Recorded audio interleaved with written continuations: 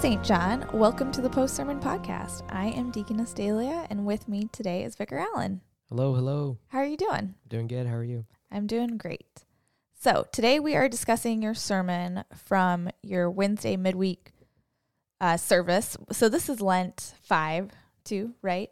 So we are now at, I guess this is the shortest book in the Bible then, which is shortest book. 3 John. Yep. All right. Can you just briefly summarize what the 3 John is about? Yeah, 3 John is about John writing to this elder named Gaius. And if you know a little bit about John, John uses a lot of this love language. So he says, beloved brother, beloved, my children, walk in the virtues, truth, and love. And so he's using all these words in his letter, and he's just talking to Gaius about commending him about the work that he's doing, but also making him aware about things that are happening in another congregation. And again, we don't know the context. We don't know where this is, which exact location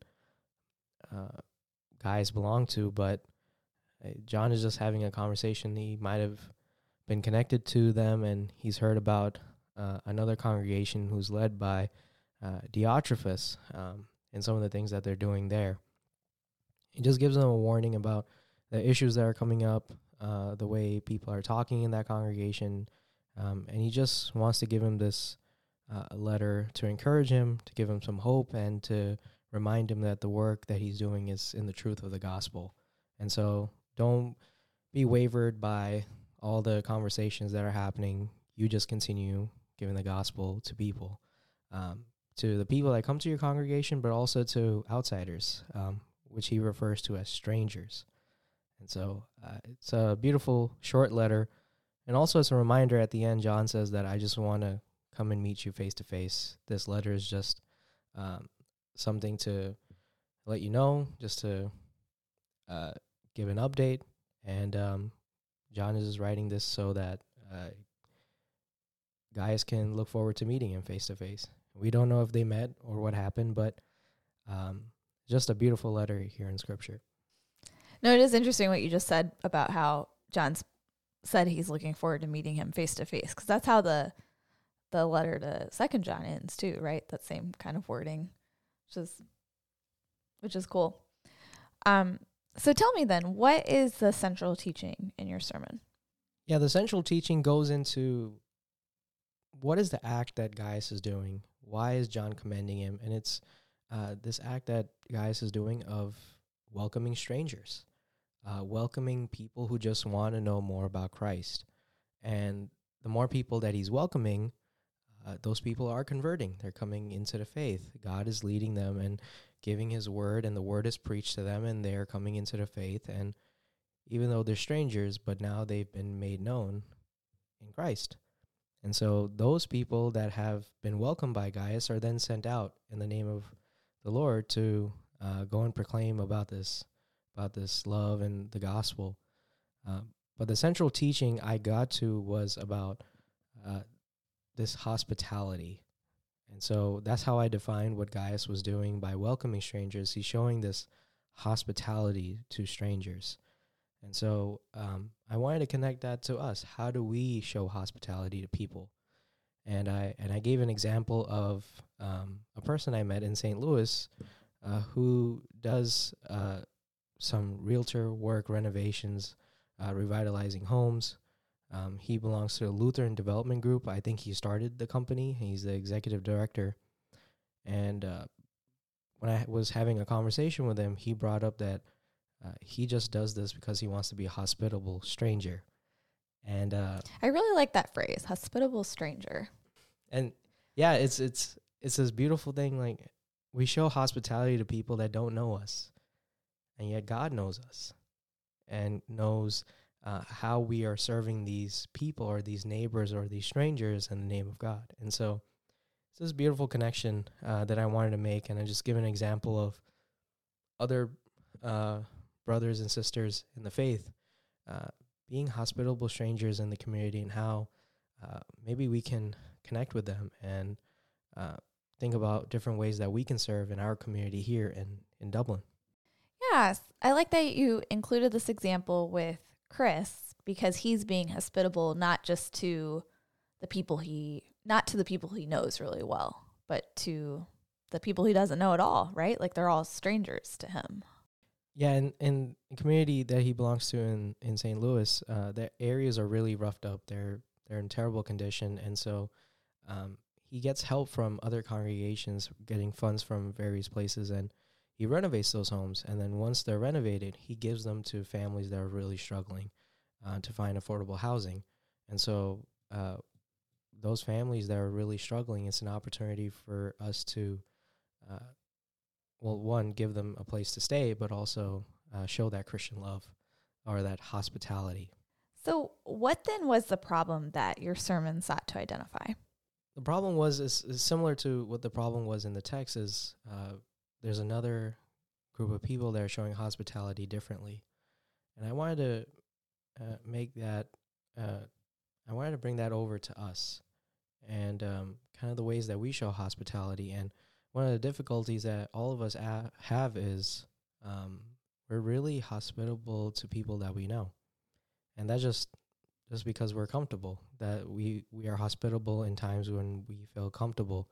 But when we're interacting with strangers, that's when things get a little bit difficult for us. We have to step out of our comfort zone and to be hospitable to them in just new ways.